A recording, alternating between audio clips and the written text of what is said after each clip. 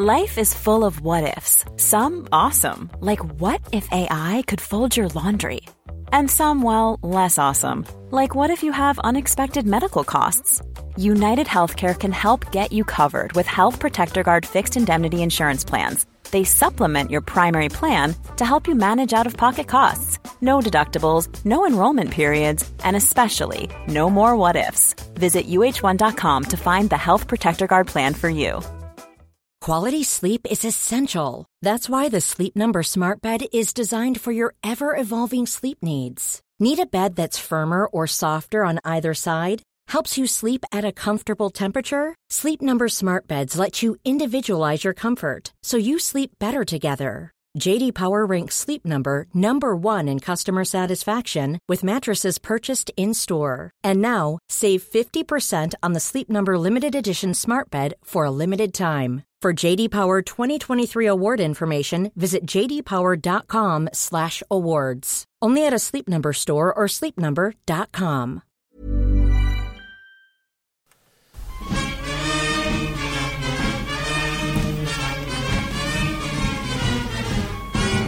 Hello, welcome to this. It is the Egg Chasers Rugby Podcast, the podcast about rugby that doesn't take itself or the game too seriously. As always, joined by Phil. Hello, Philip. Hello, Jonathan. How are you on this fine evening? I'm okay, mate. It's fine wintry evening. Fine, very late wintry evening. Indeed. And down the line, Tim Cocker. Hello, mates. Hello, the Egg Chasers shipping container currently in South London. Oh, lovely. Yeah. Why is it there? You doing breakfast or something? I am, yeah, covering the Virgin Breakfast Show. So, when you're done with this on your commute, tune in for some top tunes and top chat, mate. Oh, wow. Amazing stuff. Yeah, I'm still hoping they'll tell Chris Evans to do one, and maybe I'll get the gig. We'll see. Does Chris Evans work with you now? He will do in the new year, yeah. Oh, wow, big time. Why is it, Tim? This is very inside baseball. Why do they just recycle the same names all the time? Or are you not allowed to tell me that? Well, I think in Chris Evans' case, it's because he's the highest profile person on the radio in the United Kingdom and the best in the business. Yeah, but it's like Sarah Cox is back in the game. You know, they seem to be the same names over and over again.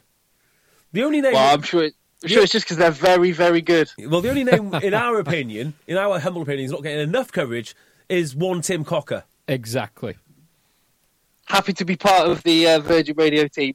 Yeah. Anyway, more hot Virgin Radio chats. Yeah, more More chat. straight batting.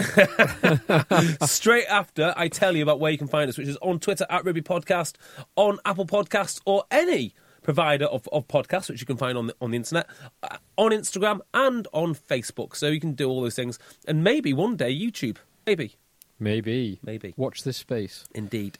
So we went to bed, closed our eyes, two sleeps later, and the shortened squad, or at least England's squad, has been announced. England squad and Ireland, because Ireland have announced the squad that they're taking to USA, obviously. Yes, obviously. Because they're, if not in transit right now, they've just landed in the USA. Yes. So, are there many things more attractive to an American woman? Not than a British person, but an Irish person and an Irish professional rugby person. Ooh. And an Irish professional rugby person. Oh, well, the only one that would be the pinnacle of that would be an professional rugby player who is called Rob Kearney. Oh, yes, quite. Yeah, so they should have fun over there. What do we think of the teams? Oh, no, what do you think of the Ireland team? Give me that one, because that's a little bit more, a little bit more, how can I say, predictable. It's predictable as in there's a lot of big names there. The big names that are there tend to be the younger big names, the likes of Furlong, Ryan, Stockdale, and the likes. Some of the older big names, the likes of Sexton, Best, for example, and Carney, have been left in Ireland. So it'll be mostly youthful team, but there's still some prime beef out there. Now, which game was it where they tried to rest all the big boys and it nearly came a cropper? Now, they had one not so long ago, and it was like, I'm sure Sexton was on the bench or something, or definitely Carberry started. Maybe it was on tour. It was on tour, wasn't it? Did they have Australia? Well, they played in Australia over the summer. So they won the tour, did they not? Oh, was it the first game? Yeah, and they started with Carberry, and they had all these lads, and they didn't have all their big Oh, guns. you're right. And I think, I think they were hoping for a seamless transition, lads to step up and then put real pressure on the senior lads, and they didn't. I wonder if they will do this time, though. Yeah, I think it was it the first test? Yeah, I seem to think that.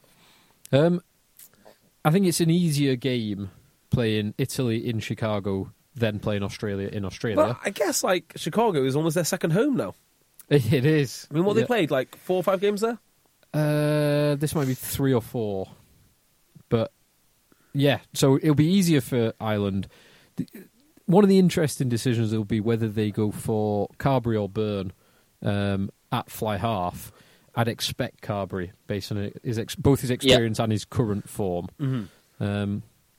Other than that, maybe a couple of questions in the back row, but much of the team kind of picks itself. Not Billy Burns. I think it's great. I think it's great that we're going to see Tyke Byrne in an Ireland shirt finally. Yeah. Completely agree. Yeah, Ty Byrne and Addison. Yeah, that's the one I wanted to talk about. So Big Will's out there. I wonder if he'll be fullback or if he'll go 13. He's played most of the season at 13. It'd be interesting to see. That electric outside break. Weapons grade handoff. Yeah. Well, you got Stockdale,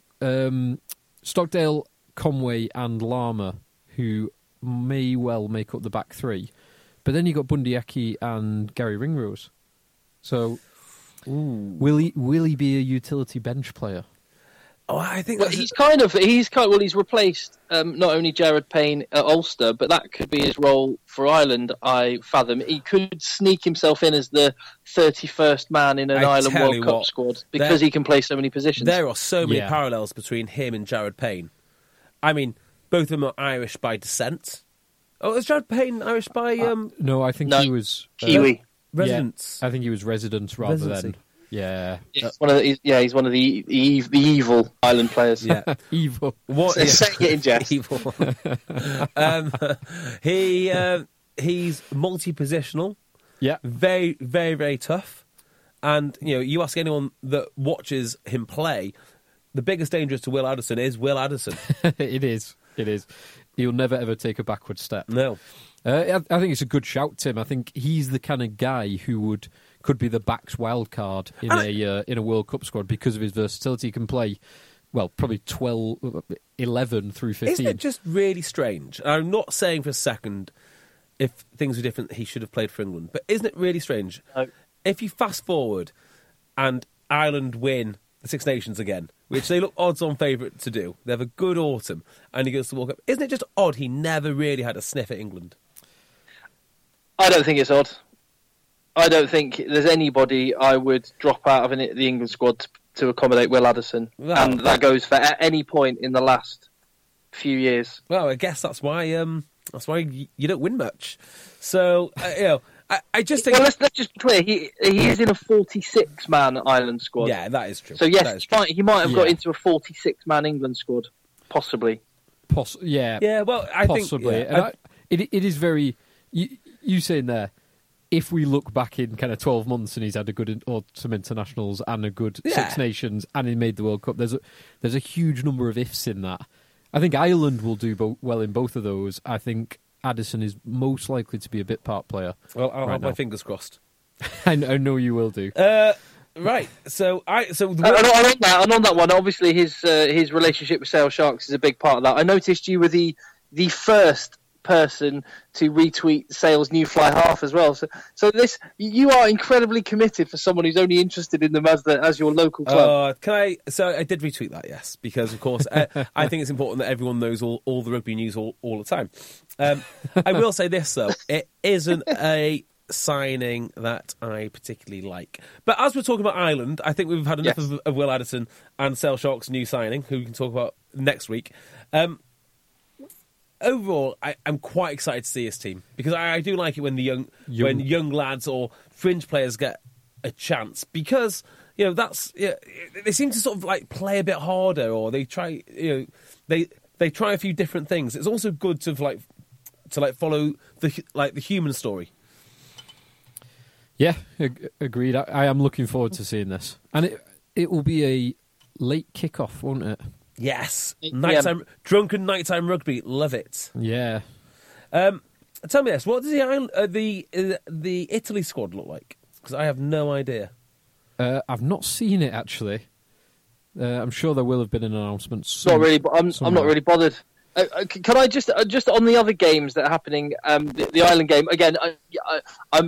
I'm not particularly fussed. I like the idea of games in Chicago and growing the game in the States. I'm not particularly fussed. I'm not looking at this like a proper match, but I am interested to see some of the fringe Ireland players, like you say. But we were talking on the last podcast about the farcical situation surrounding Scotland versus Wales. Two things have happened there. One, they've finally said, yeah, okay, we'll stump up some money towards Doddy Weir to at least mean that story isn't going to dominate proceedings on that day. And secondly, I've only just seen the fixture list for the Pro 14 for Friday night, where Scarlets play Edinburgh and Glasgow play Ospreys. Two top quality games. This weekend? Yep. This weekend, the day before Scotland play Wales. So those are two Pro 14 games that are happening with none of the internationals, which is an enormous number of people from those sides. Yes. I mean, there are some Glasgow teams from last year in particular who were unrecognisable. Yeah. But so that seems just crazy to me. And another question that is raised by this. So Pro 14, they play one less game than the Premiership because of the conference system. Yes. What are they going to do with all their free weekends? Because towards the end of the season, presumably, they're going to have... Well, hang on. They have the conferences. What do they have each? Like, how many? You play games? everyone in your conference and then twice, and then everyone from the other conference once, I think. But then you've got your derbies as well. But then you have some derbies. So I think it works out as 21 rather than 22 regular games of the season. Good question, Phil. Don't know. Because Premiership obviously didn't have a game last weekend as well because of the Premier Cup. So they're now kind of 2 games ahead. Anyway, not that it really matters, but this does seem a bit crazy because it is outside the international window. Yes. But all 4 of the home unions are playing each other. And like the Pro 14 has been improving. It really has been, and it is better. And some of the sides are absolutely outstanding. God, yeah, but this invites the ridicule. Yeah. By home unions, I mean Italy. The Pro 14 unions are playing each other. So you would have thought if they just speak with each other and the league and agree, this might be outside the international window, but let's not have a game this weekend. Madness. Yeah. I mean, I'm actually more excited for the Ireland game than I am the Wales game. Yeah, that's fair. Yeah, I'd go with that as well. Right, so shall we talk about Scotland and Wales quickly? Yes. Or not? We don't have No. Oh, actually, no. You wanted to talk about the Doddy Weir stuff, did you not? Well, I think other than it seems like they've been guilt-tripped into doing the right thing. I don't like it. I think we covered everything else the other day. You know, like, it should... On the other hand, on one hand, I definitely don't like the fact that they've called it the Doddy Weir Cup, and yet they didn't think to fundraise for it. Yes. On the other hand, I also don't like the mob mentality and them sort of guilt-tripping the unions into doing something. Like, you either should do something or you should not do something, but you shouldn't be retrospectively guilt-tripped and, mobbed into doing it. So I don't think it was a moral stance to not do it. I think, as you said the other day, it was just... probably mostly incompetence, or just simply not thinking, not considering the consequences and how bad it would look if they did it. So I think the right decision has now been taken. Yeah, I'm not... It has. Yeah, this is the sort of peer pressure I'm actually... Sorry, this is the sort of peer pressure I'm actually all right with, unlike the peer pressure that got Apu taken off of The Simpsons. Have you ever heard the story about the Nurses Benevolent Fund? No. This is a remarkable story. It was a few years ago. Like I say a few years, it must be 10 years ago now. And there was a nurse, and she went around And what sounded like a rather good idea to start with sort of spiralled out of control horribly for her. So she went around and asked for footballers for 1 week's wages or 1 day's wages, something like that. So the idea was to go around every footballer and get 1 week's wages. And she ended up in Middlesbrough. And apparently, like, some of the footballers said, yeah, maybe not, don't know. And then she started chasing for these wages. But instead of chasing, she started, from what I remember, she sent either like legal threats or something to the players that they better pay up or they'll be outed by the Nurses Benevolent Fund for not paying it. And in the end, Gareth Southgate, of all people, who's Middlesbrough manager, said, enough. We will not pay any money to the Nurses Benevolent Fund. You can't blackmail us into giving a charity donation. It was the most absurd. I need to read up on that story, but it was one of the most absurd things I've ever heard. Yeah. So in a world full of offence, I was actually quite happy with the offence that was taken over the ridiculous and incompetent decision not to fundraise. Can we talk about some more offence really quickly, which is football linked? Anyone seen the controversy surrounding Dan Rowan today? I've seen the headlines. Have you seen it? I have. What do you think, Tim? So let me get this right. He was recorded by a member of the public having a conversation with a colleague about the... Oh, sorry. That's not the Dan Rowan belt, by the way. He was recorded by a member of the public secretly on a phone having a conversation with a colleague about the nature of the relationship of the now sadly deceased Leicester City chairman. Have I got that right? Yeah. Correct. Now so something like his assistant, who was also his something or other, family man, hey. Yeah, his mistress. Oh, sorry, I mean his colleague. Yeah. So, well, what do you think? Well, I always have a level of sympathy for anybody who is secretly recorded, so private conversations becoming public, because if I was held to account for everything that I've said to you in the pub over a beer, absolutely, yes, I'd be in trouble. I think the fact that he was stood right by the memorial area around the King Power Stadium does change the dynamic of that slightly. Yeah, as he was stood with members of the public. Yeah, it's in bad taste, right? I do wonder why, if you've got so much disdain for the man, why you would go to the memorial in the first place. Yeah, and stand there. Yeah, so it's next to people who are clearly mourning and paying respects. Yeah, it's in terrible taste. And also, like, it's not just the guy that died, the very rich fellow that died. It's also the secretary that died. And, it's just, whoops. On the other hand, if he told me that in the pub, I would definitely laugh. And he was only talking to another equally cynical person down the phone too. Yeah. It does always, that kind of thing, it almost feels a bit Big Brother is watching. Yeah. Do you know what I mean? Where what should be private conversations are made public. I mean, there is an element, isn't there? Just leave the mistress jokes until maybe you've left the King Power. Yes, yeah. Well, just leave it till you're 50 yards away from the Do it memorial tomorrow. area. Do it tomorrow. It's equally as funny tomorrow. It is in awful taste from him. It's so absolutely bad, awful taste from him. It's really bad. It's so stupid. Stupid from him. Oh well. Anyway, do you know what's in? Well, it's not so much in poor taste. It's just in poor judgment. Is the 25-man makeup of that England squad? Oh, nice segue. Hello. Hello? I'm here. Oh, yeah. Hello? yeah, sorry, you cut out for 2 seconds. Nice segue, Tim. Thank you, JB. It baffles me why Chris Evans is going to get your job. 25-man squad. Before we do the 25-man squad, shall we just briefly touch on the other bit of England news that was announced today, I think it was. Go for it. In Will Carling. Oh, yeah. How weird.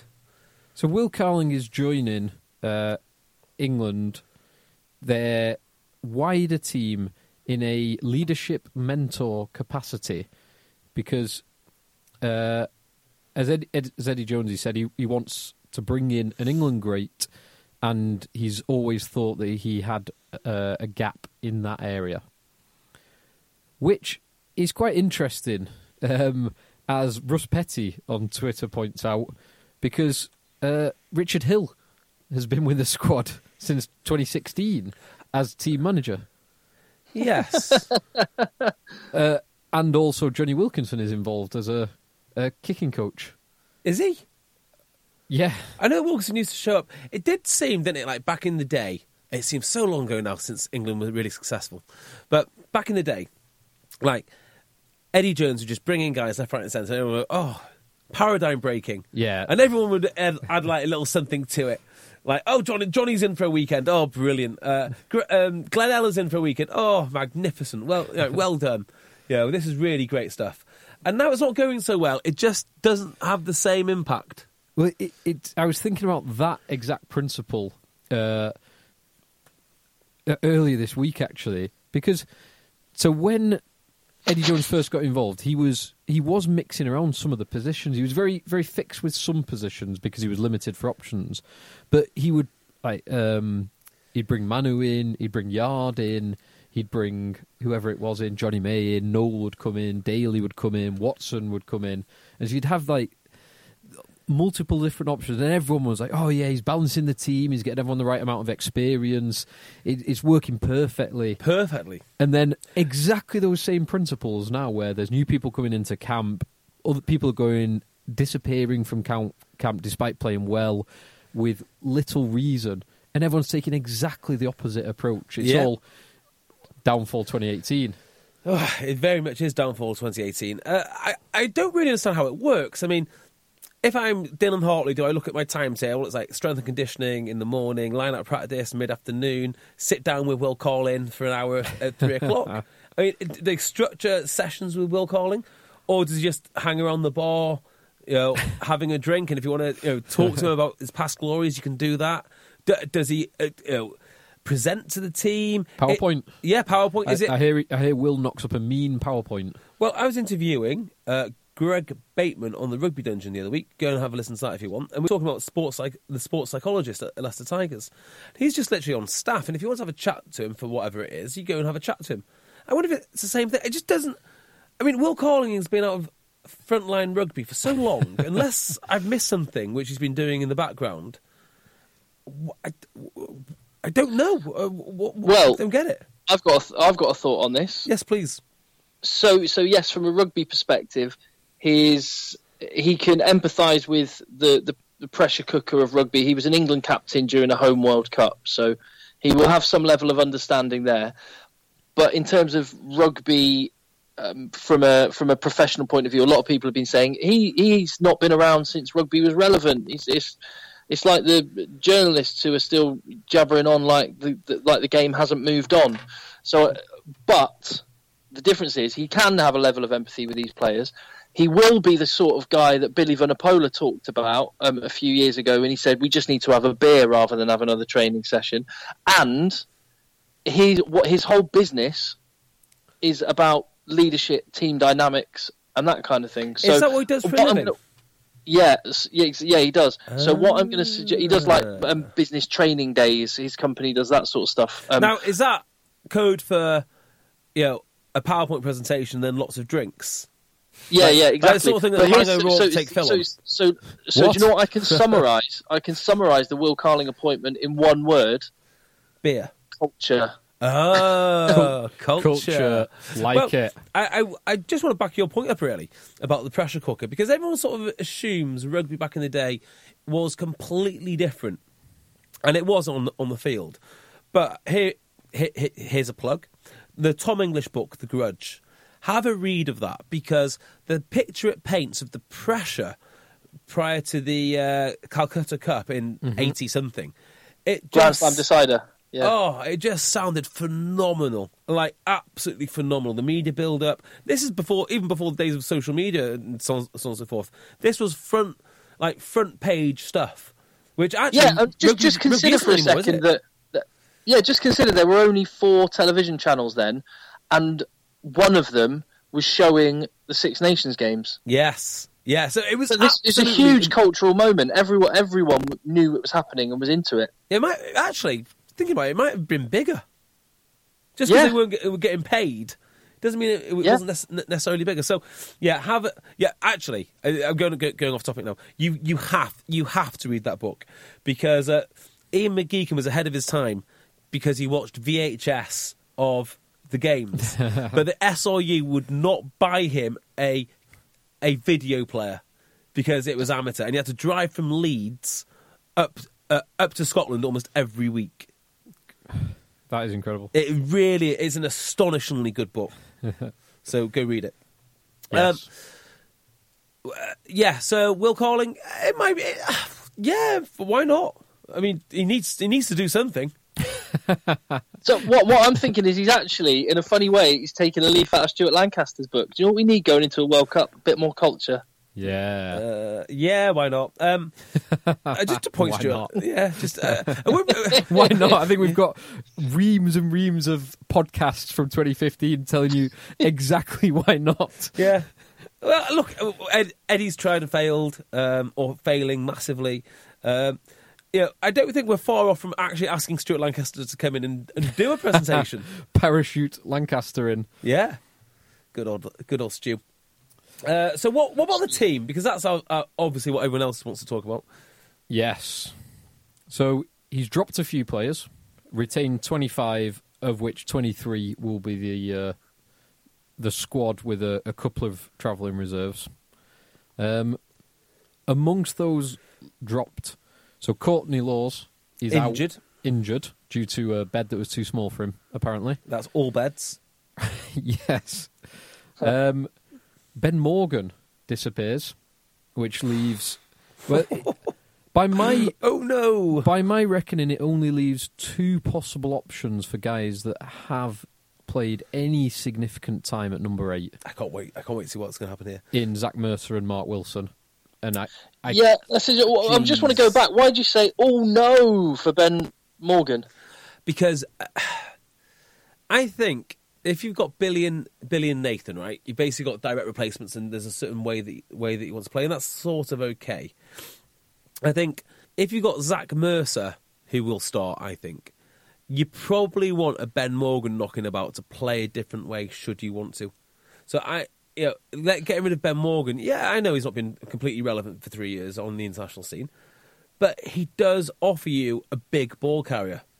And he does, but he's not been playing like a top flight international, really. I know. I agree. I agree with you, but it's kind of a Hobson's choice. Mm-hmm. Ben Morgan has had a couple of good games this season, a couple of very good games. Besides that, he's been... Ruin Ackerman fit, he doesn't get in the Gloucester team. Yeah.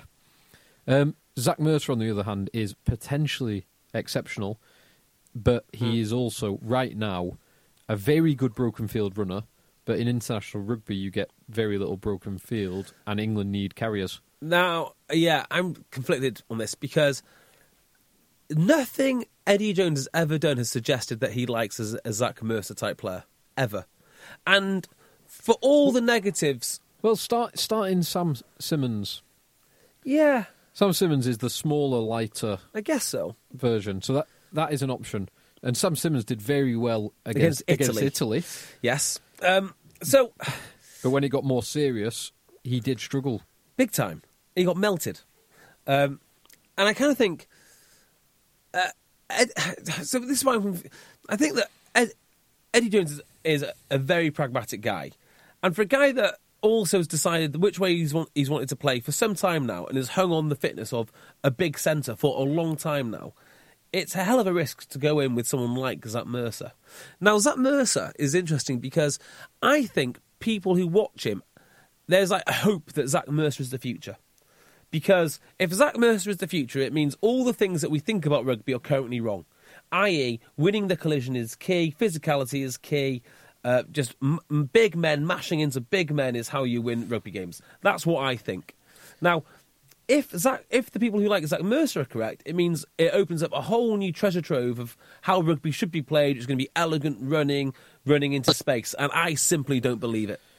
Well, no, I don't think one or the other. I don't think it's ever a one or the other. No, it's never one or the other. As we have said on this before, it is, especially in the back row and in the forwards, it's a balance. And if you have someone like Mercer, who is very talented, very good broken field runner, very good runner if he gets space, you need other guys who are going to do a lot of the grunt work for him. Do you think Eddie might throw a curveball and put Brad Shields at number 8? Ooh, maybe.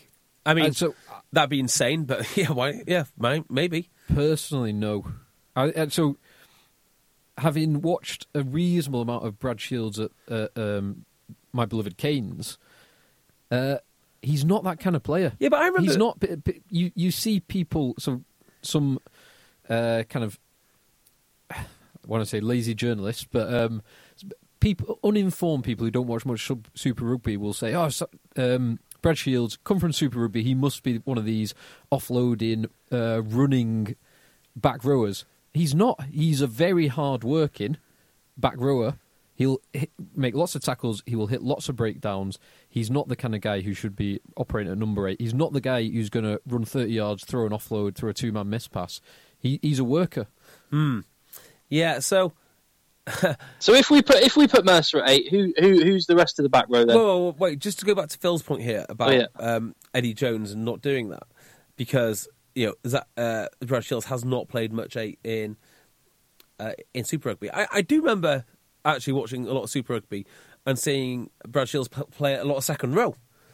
So Eddie moves in mysterious ways. He does move. On that, the 2 points I made were, I've not seen him play it. He's not that type of player. Yeah, I agree with you. The point about his grunt work, he's actually closer to a second row than a number 8 in my mind. And is he closer to a second row than Nick Ezekwe? He's got a lot more experience at higher level than Nick Ezekwe. On the second row, I'm going to say that the biggest or the most unexpected call in the England squad is that Elliot Stooke, despite being probably 3rd or 4th choice lock at Bath, is in the England squad still. Yes. Is he still there? He is. Yeah. So he's going to be, probably his most likely position is travelling reserve, unless they decide to play Itoje at number 6. So difficult, isn't it? I mean, Mercer will start. So, who is the rest of the back row? Let's answer that question. You Itoje at Tom 6? Curry will be 7 because Underhill is not in the squad anymore. Unless he goes for Wilson as a 7, because Wilson legitimately can play 6, 7, 8. I wouldn't like to see him internationally at 8, but he can do a very good job at 6, 7, or 8. But I agree. I think Curry, who played pretty well in tough conditions in South Africa, I think he will start at 7. All these lads feel like lads that should be in the back row, and they all feel like lads that deserve a chance in the back row. But in a back row with guys with 70... One size fits all seemed like a good idea for clothes. Nice dress. It's a T-shirt. Until you tried it on.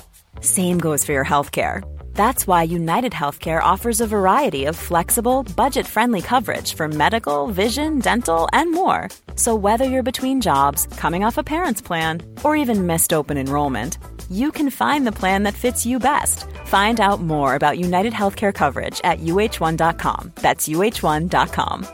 Quality sleep is essential. That's why the Sleep Number Smart Bed is designed for your ever-evolving sleep needs. Need a bed that's firmer or softer on either side? Helps you sleep at a comfortable temperature? Sleep Number Smart Beds let you individualize your comfort, so you sleep better together. J.D. Power ranks Sleep Number number 1 in customer satisfaction with mattresses purchased in-store. And now, save 50% on the Sleep Number Limited Edition Smart Bed for a limited time. For J.D. Power 2023 award information, visit jdpower.com/awards. Only at a Sleep Number store or sleepnumber.com. Gaps between them. Not in a back row together. Yeah. Unfortunately, injuries have limited part of it. The one guy you could add who's got the experience would be someone like Haskell. Absolutely. Yeah. But in my mind, I don't think his form. I don't think from what I've seen of him for 2 years? some time. Well, in Australia, France, he was very good. Australia 16, he was very good. He's had the occasional game since then. Yeah, I thought he was good. Yeah. What do you think? What do you think, Don Armand? Genuinely, what do you think Don Armand will be doing this weekend? Playing Fortnite. He won't watch it, will he? It must be so painful. Well, I mean, I can't imagine he naturally supports England. I mean, he might want to play for them. I can't imagine he's massively fond of the team. I mean, I could be talking out of turn there, but he's not English, is he? Yeah. So he's not. If he's not playing for them, I'd be interested to see which way the Armand house is supporting this weekend. He's probably one of those, because the point that you often make, Tim, is players like that didn't grow up supporting England. In fact, in many cases, players like that grew up wanting England to lose at every opportunity. Yep, absolutely. Yeah. So second rows, we're looking at who? We got potentially Kritoji. Yeah, Christian Itoje most likely to start unless he moves Itoje to 6, but looking at the team, I think that's unlikely. With then Ewells and Stoke being the other two options. What about Tighthead? Pretty simple shootout between Sinclair and Harry Williams. Let's go Sinks. Go Harry Williams, I'd say. Oh, I don't know. Probably, yeah. Either way. And 10s, he's got his 2 10s. Does he go Ford and Farrell? Is he going to do... Well, that's the thing. So, yeah. If we're going on to the backs, because there's a couple of interesting things in the backs.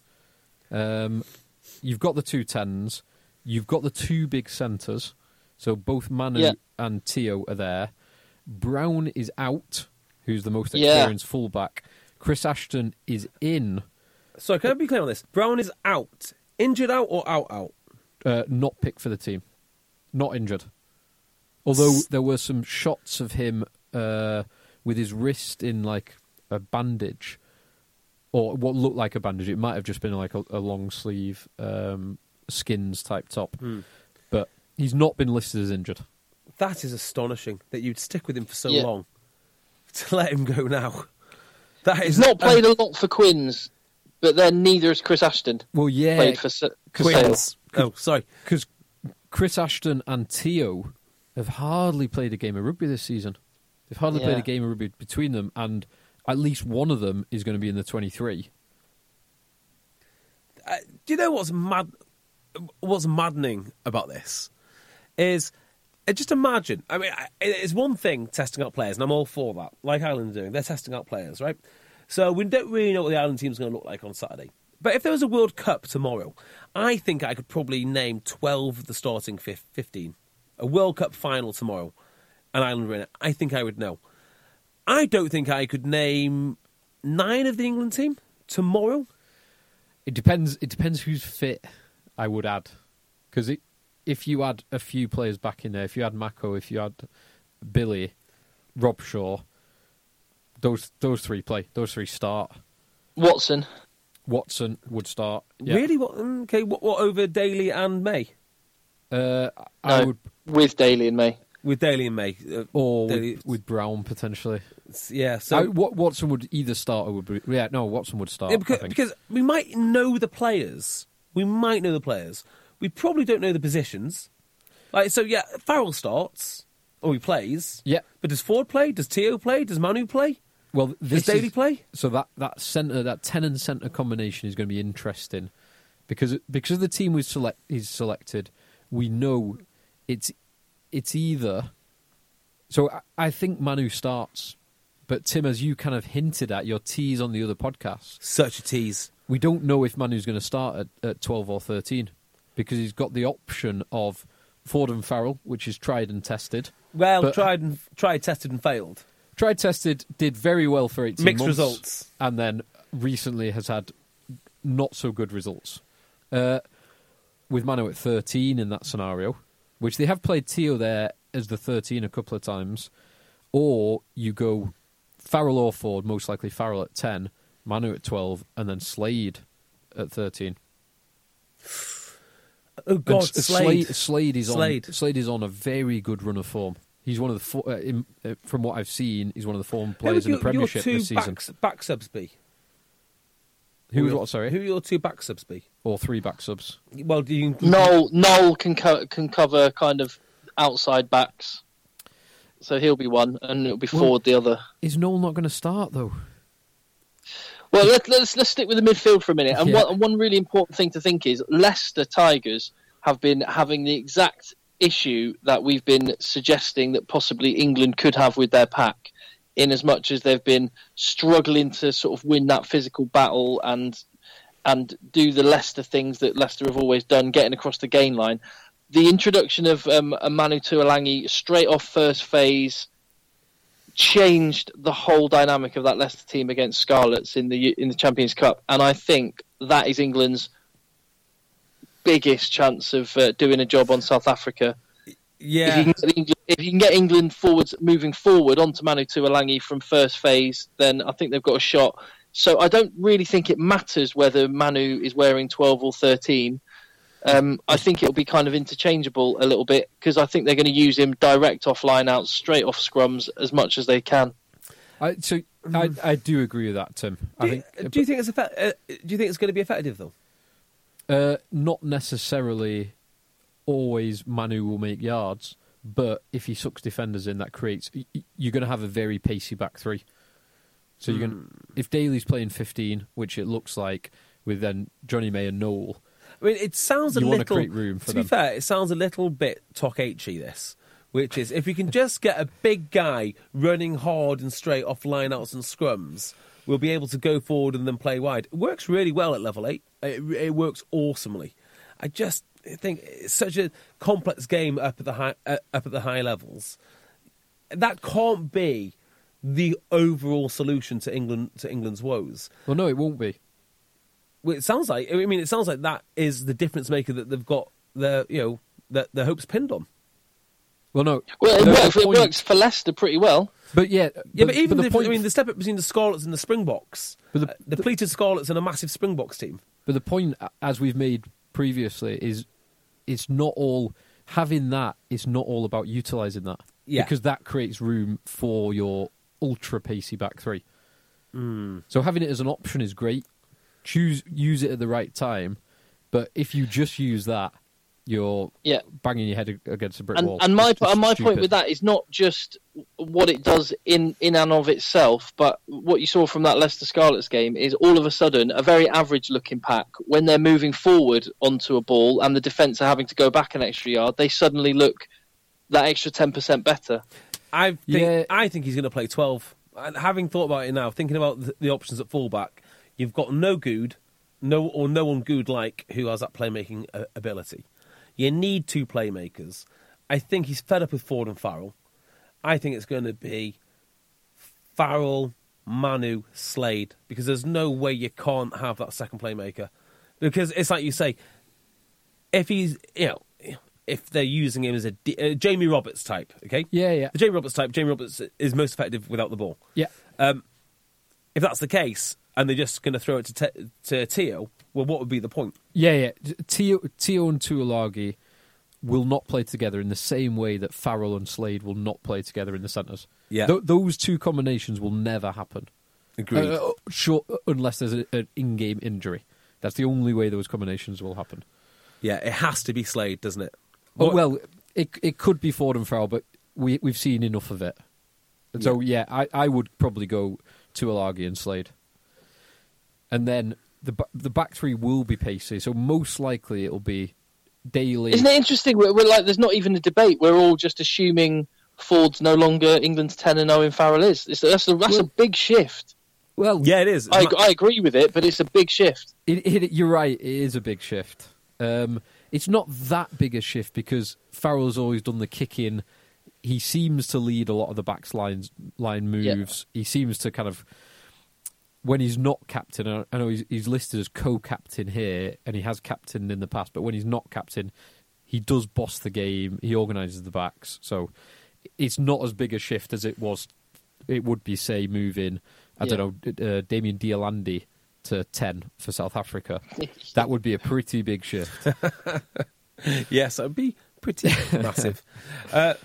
So, basically gone through the positionings. How do you think England are going to go on the weekend? Well, back three's the last one. I've just got this feeling that he's going to go for Ashton.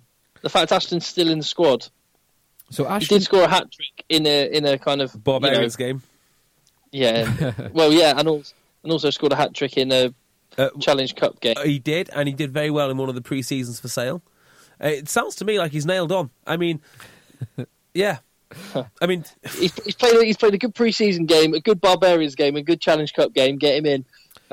What I will, yeah, I just got a feeling he might just go for it. Chris Ashton is not the kind of guy you bring off the bench, really. Yeah, no, he's not, is he? No, because I know he has played a bit of 15, but I always think of him as fairly one-dimensional. Lacks a bit of option. He's not top-end fast, is he? Not anymore. But he's the sort of guy who just hangs around. He needs the time on the field to pick his moment. Yeah. Whereas Anthony Watson, you can throw on, he might be able to break 3 tackles and score. Yeah, same with someone like Johnny May or Daly or Noel. Noel comes on, actually, works multiple positions, works phenomenally hard for 20 minutes, half an hour, can spark something different if you need that injection of energy. It kind of on the inside runner round the breakdown. So yeah, probably right then. If you're going to take him, he's probably got to play. That said, I wouldn't play him because I feel. What about fullback? Daly. Yeah, I know, but Ashton has played there. Oh God, no. He had a couple of high-profile horror shows, good old-fashioned horror shows for Toulon playing at fullback. He also got top try score in the French top 14. Yeah, he did. No, just no. Yes. Pick him, Eddie. Do it. Finish it in style. So, to add to all of this, South Africa, while they've not named their squad, we know a couple of things about who won't be playing. Yes. Yeah. In Faf, Willie LaRue, Moster, and probably a couple of others that I'm forgetting right now. Francois Lowe, because it's outside the international window, so Premiership clubs don't have to release their players. That's one point that some people have pointed out. They've sort of said, "Oh, you're giving Wales and Scotland a load of stick for playing an international outside of a test window," but England are they just doing it for the cash as well? Well, yeah, it's a deal. Yes, there are no Premiership games. Yep, there are no Premiership games. They are just doing it for the cash, but they do get the full squad, and there's no Premiership games. Yes. But yeah, I still think that they are doing it for the cash. Cash is not always a bad thing, though. The RFU could do with some cash right now. Agreed. So yeah, it's not going to be the fullest of full strength South African teams, but it's going to be enough. It'll be a handy. Tell me, have you got a South Africa squad in front of you there, Phil? I've not actually got not to hand. Good. What kind of professional are you? So, if it is a sort of South Africa team that I'm thinking that it might be, I think England could be on the end of a serious hiding here. Yeah, I see shades of France in the Six Nations again, plus what South Africa did to them in South Africa. South Africa continued to get better. They nearly did a double over the All Blacks, for God's sakes. They beat the All Blacks away. They did. And they're pretty settled. I understand that they play pretty good rugby. They're going to come to Twickenham. This could be a very, very bad result. Or good result from your perspective. Well, look, I like it when England win. When England win, podcast downloads skyrocket. Right, there is a direct correlation between England's success and my success. And we'll wait and see on this one whether there's a direct link between us getting a name check on the chase and podcast downloads as well. Exactly. I think if you're looking for your podcast inspiration from an episode of The Chase, you're doing it wrong. It was quite interesting, quite nice to see that, wasn't it? We become a quiz question. Yep. Yeah. But the contestant didn't know we were a rugby podcast. I thought it was NFL, American football. Idiots. Yeah. Yeah. Right. Have you got the South Africa squad? I got the squad. Tell me some of the names. Tell me some of the big names. Let me just check that this is the correct year. It's all the normal ones Yeah. except the England players. Basically, yeah. Pretty much it. From what I'm looking at, Dwayne Vermaelen, Yes, he's in there. that's the one I'm looking for. He's in there It's over. alongside Warren Whiteley as a number 8. Over. Khaleesi, who's been playing very well. Yep, he's pretty good. Etzebeth. Oh, Yes. Etzebeth. So, linked with Toulon. I have him linked with Leicester Tigers for a phenomenal sum of money. Really? £700,000 a year. For a second row. For a second row. Kitsoff is did a job on he did a job on England when he played in the summer. Yeah, Kitsoff coming on's handy. So they've got some absolutely enormous. Peter Steph-Toy, Malcolm Marks. Malcolm Marks wasn't in. So two players that weren't in the summer. As much as South Africa don't have Faf de Klerk, they do have Malcolm Marks in this one that they didn't have before. Yes. Lud de Jager. Vincent Koch, Kitsoff, to name a few. Franz Malherbe. Oh, God. So it's a very, very big pack. In the backs, again, usual guys. So is there top 14 fixtures? Because Cheslin Colby, who's obviously at Toulouse, is listed in the team, listed in the squad. No, I don't think there is top 14 games. So he might be available. But Willie LaRue... I don't know. Don't quote me on that. Yeah, Willie LaRue and Faf will not be. But some of the other guys, so Pollard and Elton Yantes as your two number 10s, Deolandi, Jesse Creel, amongst others, in the centres. Gio Aplon, Dianti, who had a very good summer, both against England and in the Rugby Championship, on the wings. So it might not quite be full strength, but it'll be not a bad South Africa team. Yeah, it's going to be... the more I think about it, it's going to be a massacre. So interestingly, the two losses both came at altitude in the summer. The one win wasn't at altitude. No, it was not. And the two games that England lost at altitude, England started very well and were 15, 20 points up after 20 minutes. And then South Africa came back in that arm wrestle. So it will be interesting just to get another plot on that graph. Not saying anything, but just to get another bit of information on there. I know, JB, you were very, very against the altitude making a difference, which was something that actually you and Eddie Jones were very aligned on. Yes. One of the few things that you and Eddie Jones were very aligned on. We're aligned on many, many things. Yeah. Look, there was another reason that England might have won. You're very aligned with Eddie Jones on a love of MMA. Does he like MMA now? Yeah, well, he gets the squad doing it, doesn't he? Judo. Bit of jiu-jitsu. Yeah. If anyone... Oh, right. If someone did disagree with me. South Africa by 15. I disagree. Go on. What have you got, Tim? I think it's going to be close. I think at home at Twickenham, a year from a World Cup, we have to win this one. And I think at Twickenham, with Manu Tuilagi fit, despite the underpowered pack, we have got Maro Itoje fit and firing, and I think England are going to sneak it in an ugly win. Phil? So, I am actually concerned about Manu. I think some of the go forward and some of the options he gives are very good. Go forward with him taking the ball and options to use him as a dummy runner, as we said before. I am actually a little bit concerned about his defence. And I think Leicester's defence has not been very good. And No, it hasn't. him in particular, he has made some odd, Yeah, you're right. odd decisions. So if You're South right. African can exploit that, that's not going to be good.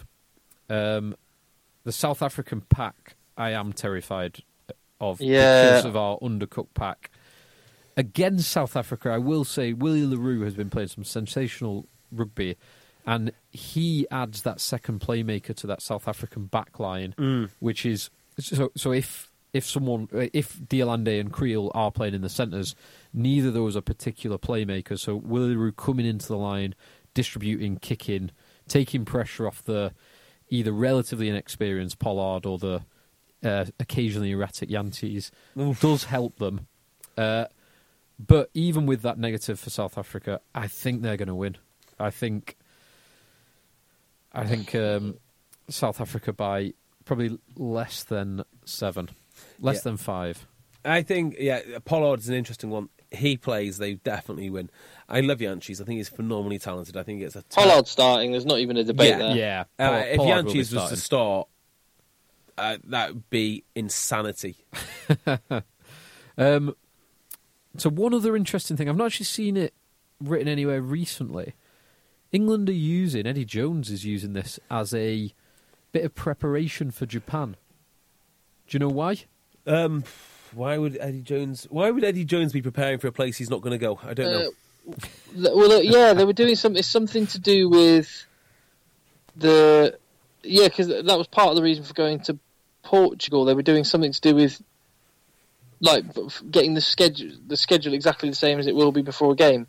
It is, yes, correct. So, I can't remember which way around it is, but in Japan they play. It's Tonga first, then USA second. Opposite ends of Japan, so north east to south, 600 miles west.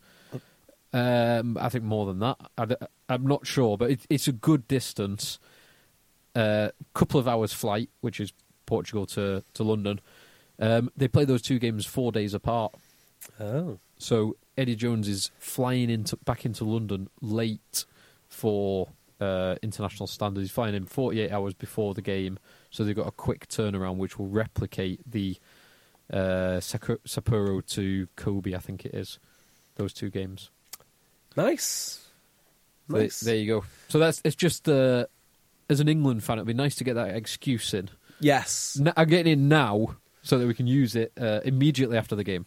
God, I'm looking forward to this. It'd be game. interesting whether he tries to replicate the schedule of coming home early. Maybe we won't do the last autumn international. Well done. Well, that's why he's having four internationals, of course. There's Yes. only 4, and then just finish then. 10 weeks mandated break for all his players after that. Oh God! Now, we are, gentlemen, the owners of this rather nice shirt. Ooh, that is nice. Isn't it nice? So patriotic. Yeah, it's so... What do you think I'm holding up, Tim? It's a shirt. It's very patriotic. You're holding up a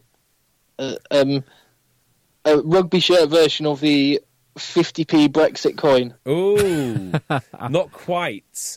It is a rugby shirt, of course. The England shirt signed by Dylan Hartley?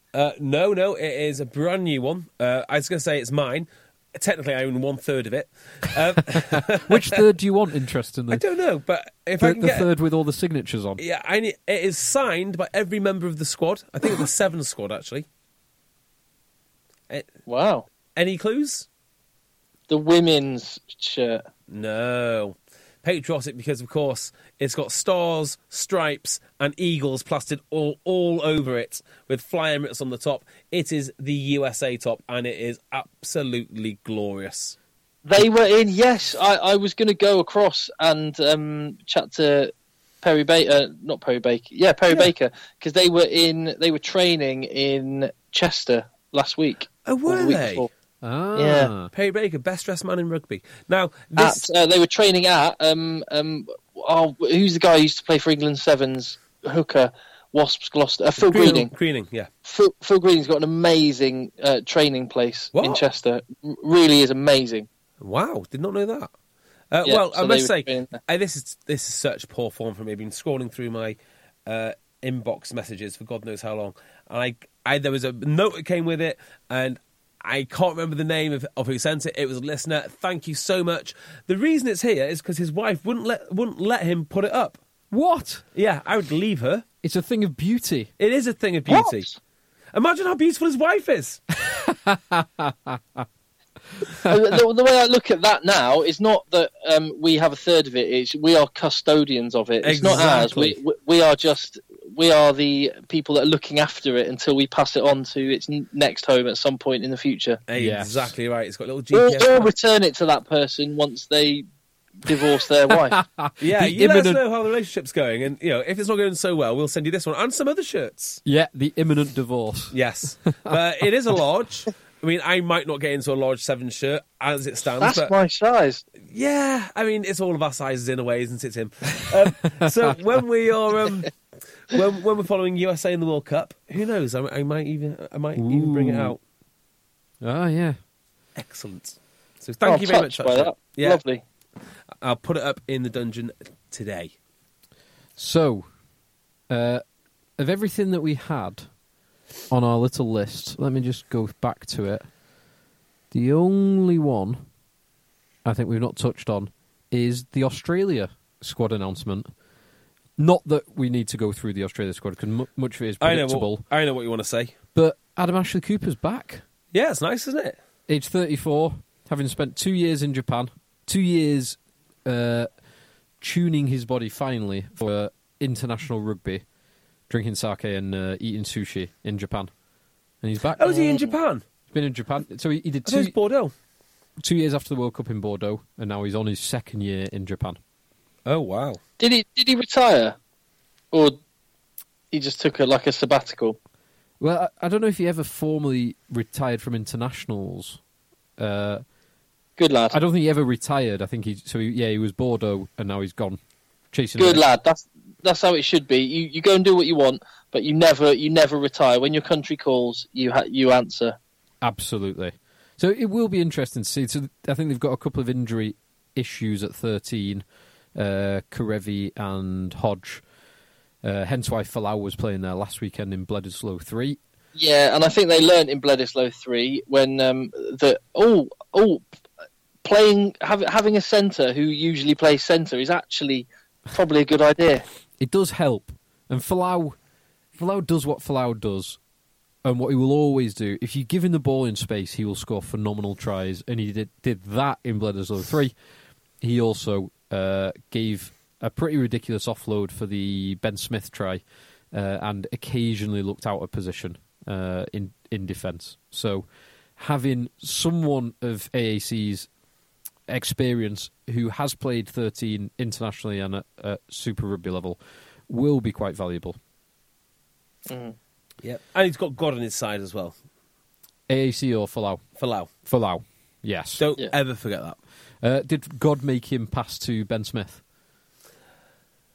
He works in mysterious ways. Sometimes he does. He does. It's a lesson. Look, he'll come back stronger for it, because that was the plan. Absolutely. Yes. So that's it. That's everything I think we had. The only other thing I want to mention is thank you to everyone who got in touch with us to inform us the film that JB was thinking of last time was Crank, starring Jason Statham. Yeah, you talk about rugby, don't you? For literally, I don't know. Let me just a rough guess now. Maybe 500 to 600 hours worth of rugby chat that we've given the public now about that. So an hour a week, some weeks 2 hours a week, some weeks God knows how many. Yeah, 3 or 4 some weeks. Yeah, so maybe 500 to 600 hours a week of rugby chat, and we mention a B-list film which no one can remember in the room, and yet that gets more traction than our entire podcast. So kind of puts things into perspective for you, doesn't it? It really captivated the public's imagination. Yeah, more film chat from now on. But yeah, I'm going to watch Crank.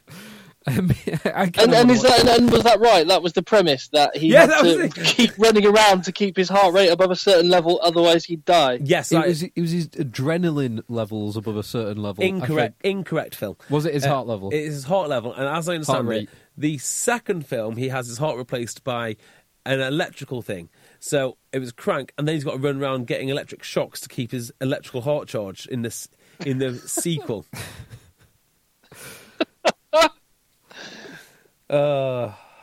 Sounds so good. It's so bad. It's great. Yeah. Oh, and another thing that we have been getting some heat or traction on Twitter is we initially uploaded a previous week's episode. We then almost immediately corrected it, but it seems that some podcast providers didn't take the second episode. So apologies if you downloaded and listened to a repeat episode. Yeah.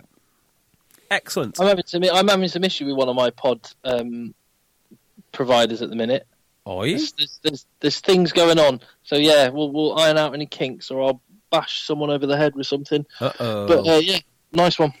Excellent. Right, so there you go. Another one in the books. Another hour to our total. 601 hours done.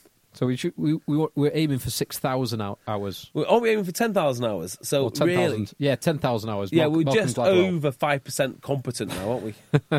If you think about the 10,000 hour rule. There you go. Yeah. So yeah. Done. Find us on Twitter, find us on Facebook, find us on YouTube, find us everywhere you can find good rugby podcasts and bad ones too. And remember, enjoy the rugby this week. We will see you next Sunday with loads more to talk about. In a bit. Phil, goodbye. Let the boys play, JB. Tim, goodbye. Let the boys play. Bye-bye. Hey, it's Paige DeSorbo from Giggly Squad. High quality fashion without the price tag. Say hello to Quince. I'm snagging high-end essentials like cozy cashmere sweaters, sleek leather jackets, fine jewelry, and so much more. With Quince being 50 to 80% less than similar brands.